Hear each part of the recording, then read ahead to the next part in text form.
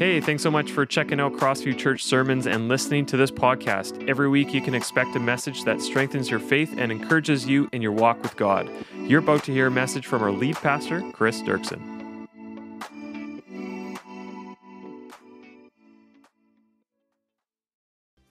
Well, it's Easter tomorrow, but we're celebrating today, Saturday night, obviously.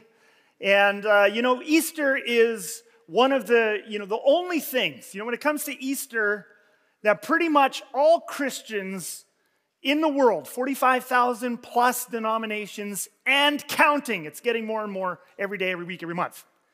But if there's one thing pretty much all of us can agree on, and it pretty much is only one thing, it's that Jesus died for our sins and rose from the grave to conquer death. On that, across 45,000 plus denominations, plus the hundreds of thousands of churches that are part of no denomination like this one, we can agree with our brothers and sisters in Asia and Africa and South America and all around the world. We can agree that Jesus died for our sins and rose from the grave to conquer death. Now, if you've ever stopped to think more than that, all right, if you are like me and you are burdened with a mind that wants to know, how does it work? Why does it work this way? The moment you begin to question anything more than just the basic facts, he died, he rose again, somehow that saves us from sin and death. If you ask any more questions than that, how did his death save us, and what does it save us from? We are now back in a place where 45,000 plus denominations do not agree. And for 2,000 years, Christians have disagreed about how Jesus' death and resurrection works. What are we saved from? Why did he need to die? Now, we don't have time today in this sermon. And by the way, all across, the world this weekend, tomorrow, not many tonight probably, but tomorrow, preachers will be preaching messages about the cross. And most of them will be preaching, even if the pastor doesn't realize it or the church doesn't realize it, they will be preaching one of these views that the church has had for 2,000 years about how the cross of Jesus works. And we don't have time to cover all of them today, but I do want to cover two. And I hope by the end of this that not only are you going to understand Jesus' death and resurrection a little more, I hope that you're going to see afresh and in new ways some really beautiful things about God. So I just want to show you first two of the main theories, okay? These are called atonement theories. You can throw those words out, okay? This is going to be an intensely practical message that you can understand about Jesus, but I have to just put some labels out there for you. So in history, for the last 2,000 years, two of the biggest theories, and there's a bunch of other ones, but two of the biggest ones are Christus Victor theory and penal substitution theory. And some of you are going, oh, brother, we just came out of this amazing music and we felt something. And now we're talking about theories. I'm not feeling anything. You're going to feel something. I just have to get there. So Christus Victor, by the way, was the most popular theory of how the cross works for about the first 1,000 or 1,200 years of the church. By far, it was the most popular one in the first, hundreds and hundreds and hundreds of years. Over the last 500 years since the Reformation, for various reasons, which we will not get into here tonight, penal substitution has become probably the most popular theory about how the cross works in our sorts of circles, evangelical circles, okay? Now let me explain to you what each of these is, okay? So Christus Victor theory, how does the cross work? What happened when Jesus died? Christus Victor theory says, and again, the first 1,000 years of church history, this is what the vast majority of Christians believed, is that Jesus let the powers of evil kill him. So there's a who and a who. Okay, so who killed Jesus? In Christus Victor theory, it was the powers of evil that killed him. It was Satan working through evil human beings. Jesus let the powers of evil kill him so that he could save us from their power, the powers of sin and death and the devil. The who and the who. Who was Jesus saving, or who killed Jesus? The evil powers, Satan, and his henchmen. And who was Jesus saving us from? The evil powers of sin and death and the devil. Now, again, many of you might not know the term Christus Victor theory, but how many of you have ever watched or read the Chronicles of Narnia? Just put your hands up. It's not a trick question. Okay? So if you have not watched the movie or read the book, maybe you're not a Christian. Just kidding, okay? But it's C.S. Lewis. It's like second to the Bible, right, for a lot of Christians. But anyway, so Chronicles of Narnia. In the most famous book, The Lion, the Witch, and the Wardrobe, in the most famous scene, all right, where Aslan, who I always wonder, is it Aslan or is it Aslan? I'm going to go with Aslan for today, okay?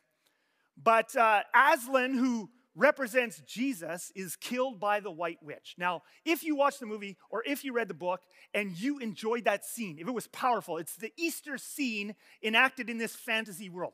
If you liked that scene, then you like Christus Victor theory, because C.S. Lewis in that scene is popularizing in a fictional, beautiful way the Christus Victor theory of atonement, that it was the powers of Satan. In Narnia, it's the White Witch who represents Satan, who kills Aslan, who represents Jesus. It's the bad guys who kill Jesus, but then through him dying, he overcomes their power. It's a beautiful, beautiful story. Now, there's lots of scriptures that support Christus Victor theory. By the way, there's lots of verses that are used to support all the theories. Isn't that great? That's why Christians get to disagree, okay? But there's lots of theories. I'll just show you one verse for Christus Victor, okay? Who killed Jesus? 1 Corinthians chapter 2, Paul says this. Who killed Jesus? He says this. We declare God's wisdom, a mystery that has been hidden and that God destined for our glory before time began. None of the rulers of this age. Now, rulers of this age there is referring to a combination of the evil powers of this world. Paul is referring to Satan and sort of the spiritual force of darkness and how they work through the evil human authorities, the Roman soldiers and Pontius Pilate and the Jewish religious leaders, all together with the evil powers of this world.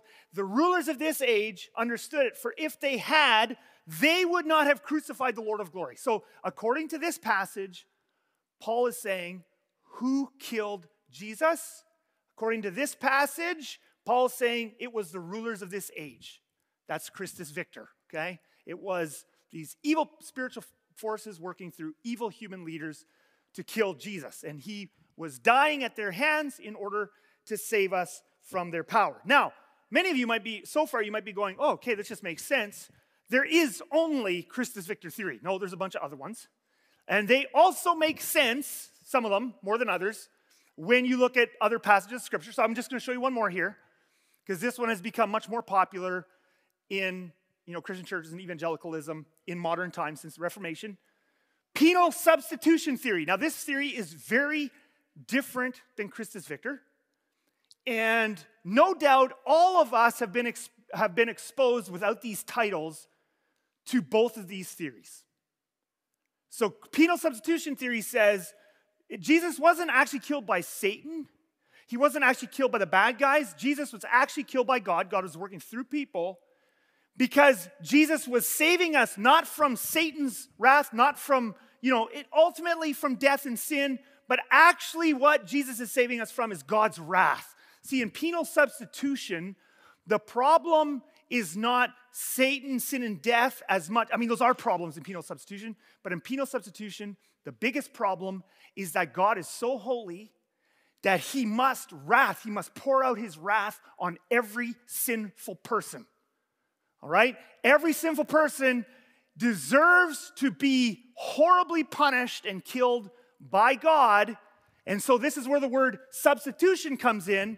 So Jesus, when he got up on the cross, he wasn't so much taking a bullet from Satan. He was actually taking a beating from God. He was substituted for us. God should be beating us because we're sinners, but instead, God beat Jesus. And so Jesus is our substitution. Now, again, there's verses we could read for this side of the theory too, okay? So, quick caveat again. There are wonderful, intelligent, Jesus-loving people on both of these theories, and then there's a bunch of other Jesus-loving, wonderful, intelligent people on some different theories that I'm not even showing you. Now, some Christians take that and they just throw up their hands. Well, then it just must be some combination of all of them. Sure, that's a possibility too. But here's what I want to do in the rest of this sermon. I am not an unbiased pastor, human being, person. And in the rest of this sermon, I want to explain to you, I'm not going to give you an unbiased lecture on all the different theories. I'm going to tell you and explain to you why I have been personally convinced that Christus Victor is, I think, in my opinion, the most biblical and accurate theory. And I think that as we do this, I think you're going to see some things about God that I think are really very beautiful, because even though it doesn't matter what theory you hold to in terms of your salvation, like we're going to be all together in eternity someday, and maybe we were all wrong. I think that's going to be true of a lot of things. We were all wrong. Who was right? Who was wrong? We were all wrong. But having said that, how you view the cross is going to deeply impact how you picture God. And your picture of God will subconsciously, deeply impact your spiritual, your emotional, your mental health, and how you behave. If your view of God is more harsh, that is going to have an impact on you. If your view of God is much less harsh, that's going to have an impact on you. So let me make for you a case why I think Christus Victor is the best theory for us. And the first place we're going to start, by the way, we're in the middle of a series in Leviticus, so I am going to get into Leviticus. All right? We're going to look at Leviticus chapter 5. We're not going to spend the whole sermon there. It is Easter. I wanted to do kind of this whole thing. But we're going to get to Leviticus in the second point. But my first point is this. I want to ask the question, does God need to kill someone in order to forgive you? See, if penal substitution is true, and lots of Christians, by the way, many of us mingle the theories together. In fact, as a preacher, I've been preaching for 20 years now. At various times in my life, I have preached both of these theories, sometime in the same sermon, flipping back and forth. And we're not all going to hell as a result of it, okay? Thank God it doesn't all depend on me getting it right, because then we're all in trouble. So many of you will have heard a mishmash of this, but one of the things Christians talk about is they talk about how Jesus' death enabled God the Father to forgive us. Now, there's a slight problem with that, and that is the definition of what forgiveness is. Have you ever thought about what forgiveness actually means? So on the one hand, Christians will say, yes, God had to hurt Jesus in order to forgive me so he wouldn't have to hurt me. The problem with that is the definition of forgiveness is actually the opposite. So the definition of forgiveness is this. Here, I just took this from Merriam-Webster's dictionary. So when we in modern English use the word forgiveness, this is what we mean. To forgive someone means you give up your claim to resentment, compensation, and or retaliation. That's what we mean. When we in English say forgiveness, this is what we mean, that you gave up your claim. You had a claim, someone did something bad to you, someone took something from you. If you forgive them, you're giving up your claim to any kind of compensation. Another way to say that, or another application of forgiveness, is if you forgive someone, it means you grant them total relief of payment from a debt. So an example I have used before when preaching is the example of a bank. All right, if you owe a bank a lot of money, you have a debt to a bank. If they forgive you of your debt, what that means is you no longer have to pay them back. If the bank forgives you of a debt, it means they don't get their money. They're out the money. That's what forgiveness is. You're out the money. You're out the payment. Now, let's say someone nice. Now, let's say you owe some money on your house still. All right, and you're paying extremely high interest rates. And now some very nice person comes along and says, I'm going to pay off your loan for you. And you hug this person, you kiss them on both cheeks, you throw a party, and you're so thankful to them. has the bank forgiven you of your loan? And the answer is no. You don't go to the bank and thank the bank because the bank got paid. You thank the person who paid your debt, but the bank didn't forgive your debt. The bank got paid. They just got paid by someone else. In the same way, if Jesus on the cross was paying God, if God needs to beat and crush and kill someone who sins, and then Jesus allows God the Father to beat and crush and kill him so that God doesn't have to beat and crush and kill you, then God still got paid. We can thank Jesus like crazy. Thank you for paying my debt. But it does not make sense to talk about God the Father as being forgiving in that sense. And actually, that's okay. If we want to go that way, if someone wants to go that way, that's actually okay. You can thank Jesus. Thank you for paying my debt to God. But it doesn't make sense to say we serve a loving and merciful, well, loving you could still have in there maybe, but it wouldn't make sense to say we serve a forgiving, merciful God. Mercy means you don't get what you deserve, all right? So that's the definition of forgiveness. Now, if we believe that God is actually a forgiving God, then he actually doesn't need to kill someone else in order to forgive you. He can actually just forgive you. By the way, I could show you many stories in Scripture, Old Testament and New, where God actually just forgives people, where Jesus just says, he says to the paralytic, I forgive you. And now to prove that you're forgiven, I also heal you. Just forgiven. Nobody needs to die. All right? In that case, Jesus then died for something else, not to pay God, but to overcome the forces of evil, which, and there's another verse I just want to throw in here right now, which is what Hebrews 2, verses 14 to 15 say. Since the children have flesh and blood, he, that's Jesus, shared in their humanity so that by his death he might break the power of him. Now notice, by his death, what is Hebrews saying? Is Hebrews going to say by his death he might pay God so God doesn't have to kill you? That's not what he says. He says so that by his death he might break the power of him who holds the power of death, that is the devil.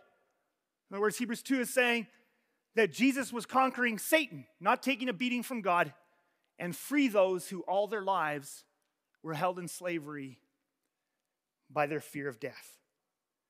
Now, someone might be sitting there and you might be saying, but wait a minute, don't our sins deserve death? And the answer is yes. When you owe a debt to the bank, does the bank not deserve for you to pay them back? Yes. When we hurt people and when we hurt God, do we not owe something to God? And the answer is yes. The question is not, do we owe God a debt? The answer is yes. Just like if you owe the bank a debt, you owe them a debt. They deserve to be paid. But if they forgive you, it means they give up their claim to what you owe. So the question is not, do our sins deserve death? Our sins definitely deserve death. And we can look around the world today and we can see the results of greed and pride and violence and anger. It's death everywhere we look. The question is not, what do our sins deserve? The question is God allowed to actually forgive? Is God allowed to actually be merciful, to not give people what they deserve? See, for a lot of Christians, we talk about God's holiness and how it interacts with sin almost like it's a mathematical equation. And no doubt you guys have heard stuff like this before. If you've been around me long enough, a few years ago, you've heard me say things like this. But many Christians will say things like, God's holiness absolutely can't be in the presence of sin. If God's holiness comes in the presence of sin, it's like there's an explosion, there's violence, there's killing, even though I could show you many examples in Scripture where God, particularly in the form of Jesus, was often in the presence of sinful people and didn't lose his mind in a spasm of violence and killing. But having said that, many of us think of God's holiness as a mathematical equation. Holiness must kill and hurt anyone who sins. And sometimes as Christians, we look back at the book of Leviticus and we say, see, look at all the blood sacrifices. If you want to get your sins forgiven, something has to die. This is all part of the mathematical equation. Holiness means God has to kill in order to forgive. Except that I wonder if we could find any exceptions in the book of Leviticus. Because if we could, that would undermine entirely the whole idea of a mathematical equation that holiness requires violence in order to forgive. And in fact, there is an exception right in the middle of the description of the sin offering in Leviticus chapters 4 and 5. Let me show you this. Leviticus chapter 5. I'm not going to read you 2 entire chapters. Here's what it says. If anyone becomes aware that they are guilty, and then he's going to make a list. I put some dots in there because I couldn't fit this all on one screen, but he makes a list of different examples of sins. So anyone becomes aware that they're guilty. They unwittingly touch anything ceremonial unclean, because that was a big deal in Leviticus. Or if anyone thoughtlessly takes an oath, like you make a promise, and you didn't keep it, you lied, and then they learn of it and realize their guilt. So it's talking about you've sinned. So you've done something wrong. Here's how you fix it. And he's going to describe the sin offering as a penalty for the sins. Remember we said before, there's no question that there's a penalty for sin. Just like when you take money from a bank, you owe them money. When you sin, there's a penalty for that. You owe God something. As a penalty for their sin they have committed, they must bring to the Lord a female lamb or goat from the flock as a sin offering, and the priest shall make atonement for them for their sin. So, there it is. We all know Leviticus. You got to make a sacrifice in order to be forgiven when you make a mistake. By the way, the positive side of this, the positive aspect of the sacrificial system, is that it taught the people how hurtful sin is. It showed that sin has consequences. That's a positive side of the sacrificial system. Now, the interesting thing is, okay, lamb or goat. Very important, it's got to be a lamb or a goat. Except if you don't have enough money to afford a lamb or a goat. In that case, you can bring doves or pigeons. Okay, so, by the way, I just love this. That God makes allowances so much for mathematical certainties, but we're not even done yet, but anyone who cannot afford a lamb is to bring 2 doves or 2 young pigeons. And that's how they kept their pigeons under control. To the Lord as a penalty for their sin. We should probably go back to something like that, right? But one for a sin offering and the other for a burnt offering. Okay, so love this. God actually has exceptions in the sacrificial system. I can forgive you without lamb blood. I can do it with pigeon or dove blood if you don't have enough money for a lamb. Okay, that's neat. That's really, actually I find fascinating. You find this throughout the book of Leviticus. Always, God makes room for poor people. But we're not done yet, because what about people who can't even afford a dove or a pigeon? And this is where we get to one of my new favorite verses in the Bible. I have lots of favorite verses now in Leviticus. If, however, they cannot afford 2 doves or 2 young pigeons, they are to bring as an offering for their sin 1/10 of an ephah of the finest flour for a sin offering. Wait a minute. Flour doesn't bleed. Flour doesn't bleed. Last I checked, you can't kill flour. You can't get blood out of flour. But wait a minute. I thought it was a mathematical equation. You sin, God needs something to die in order to forgive you. You know what I love about this? God's already slipping exceptions into the Old Testament laws. Psst. I actually am a forgiving and loving God. I don't actually need blood in order to forgive you. And he goes on to say about this grain offering, in this way the priest will make atonement for them for any of these sins they have committed, and they will be forgiven without blood. By the way, it's exceptions like this and lots of other things and the moving of the Holy Spirit that leads to later Israelite writers and prophets to have a revelation that the writer of Leviticus did not yet have. When you get into the prophets later in the Old Testament, you know what they all start to realize? Wait a minute. God never needed sacrifice in the first place. Let's look at this, Psalm 40. Psalm 40, David says this, sacrifice and offering you did not desire. What? The writer of Leviticus couldn't have written that. That wouldn't have made sense. But the Holy Spirit has this people on a journey that's leading up to Jesus. Sacrifice and offering you did not desire. God never desired. By the way, this is radical in the ancient world. In the ancient world, all people thought the gods want blood. The gods love blood. They eat. When you burn an animal, when you kill an animal, the smoke went up, and ancient people saw the gods as needing that for food. They loved the smell. They loved the death. They loved the blood. David comes along and says, whoa, wow, revelation. God actually doesn't like sacrifice offering.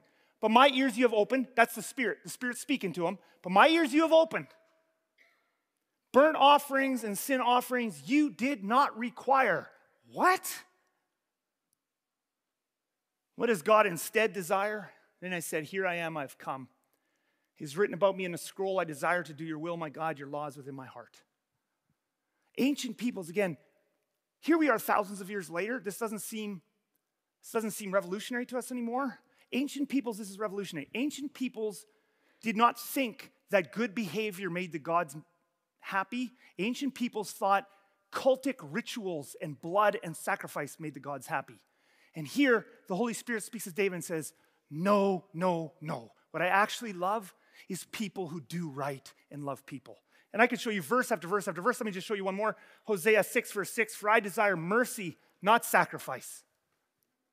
An acknowledgement of God rather than burnt offerings. Hosea says, this is what God actually wants. This is what God loves. I am completely lost. Oh, objection. I read in here, objection. So someone's sitting there and you're going, again, you're back to this. I know what some of you are thinking. Are you saying there's no consequences for sin? That's not at all what I'm saying. Let's go to this famous verse. Romans 6:23. There are definitely consequences for sin. Paul says this, for the wages of sin is death. The wages of sin is death. There are definitely consequences for sin. But the gift of God is eternal life in Christ Jesus our Lord. Here's the problem with the way we read this. Let me just put it up here. What does this mean that the wages of sin is death? Does it mean that sin is a poison that kills? Or does it mean God has to kill you if you sin? Have you ever thought about that? Is sin a poison? The wages of sin is death. There's no question about that. No, as a Christian, as a person who believes the Bible is God's word, I don't question, is the wages of sin death? But what we should question is, how are the wages of sin death? Is it that sin is a poison that kills, or is it that God has to kill you if you sin? I think you know where I'm leaning by now. But let me share with you an example, a not true example, okay? But let's imagine that in my garage, I have a shelf, and on that shelf are many toxic, poisonous chemicals to be used for things like cleaning out, I've got a bunch of girls in our house, long hair out of, like Drano, and it just gets plugged.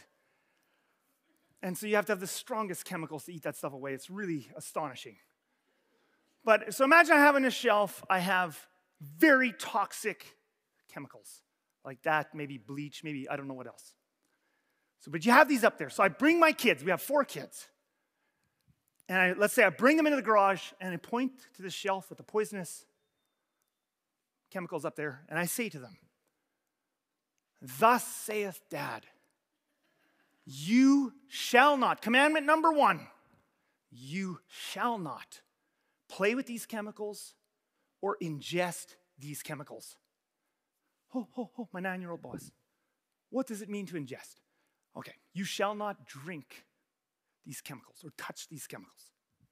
Okay. Now imagine I go inside and one of my children, I can't imagine which one would do this, but let's imagine they are rebellious. And in their rebellion, they go out into the garage and they say, I don't believe Dad. He's a killjoy. And they take the Drano and they take a swig. Now, I come out a few minutes later and I find one of my kids, this rebellious, disobedient child, curled up on the garage floor in immense pain, very sick. Now, as a dad, I want you to think with me here a bit. Am I enraged and am I wrathful at this child? Am I, you stupid child, how you disobeyed me, and now I have to kill you?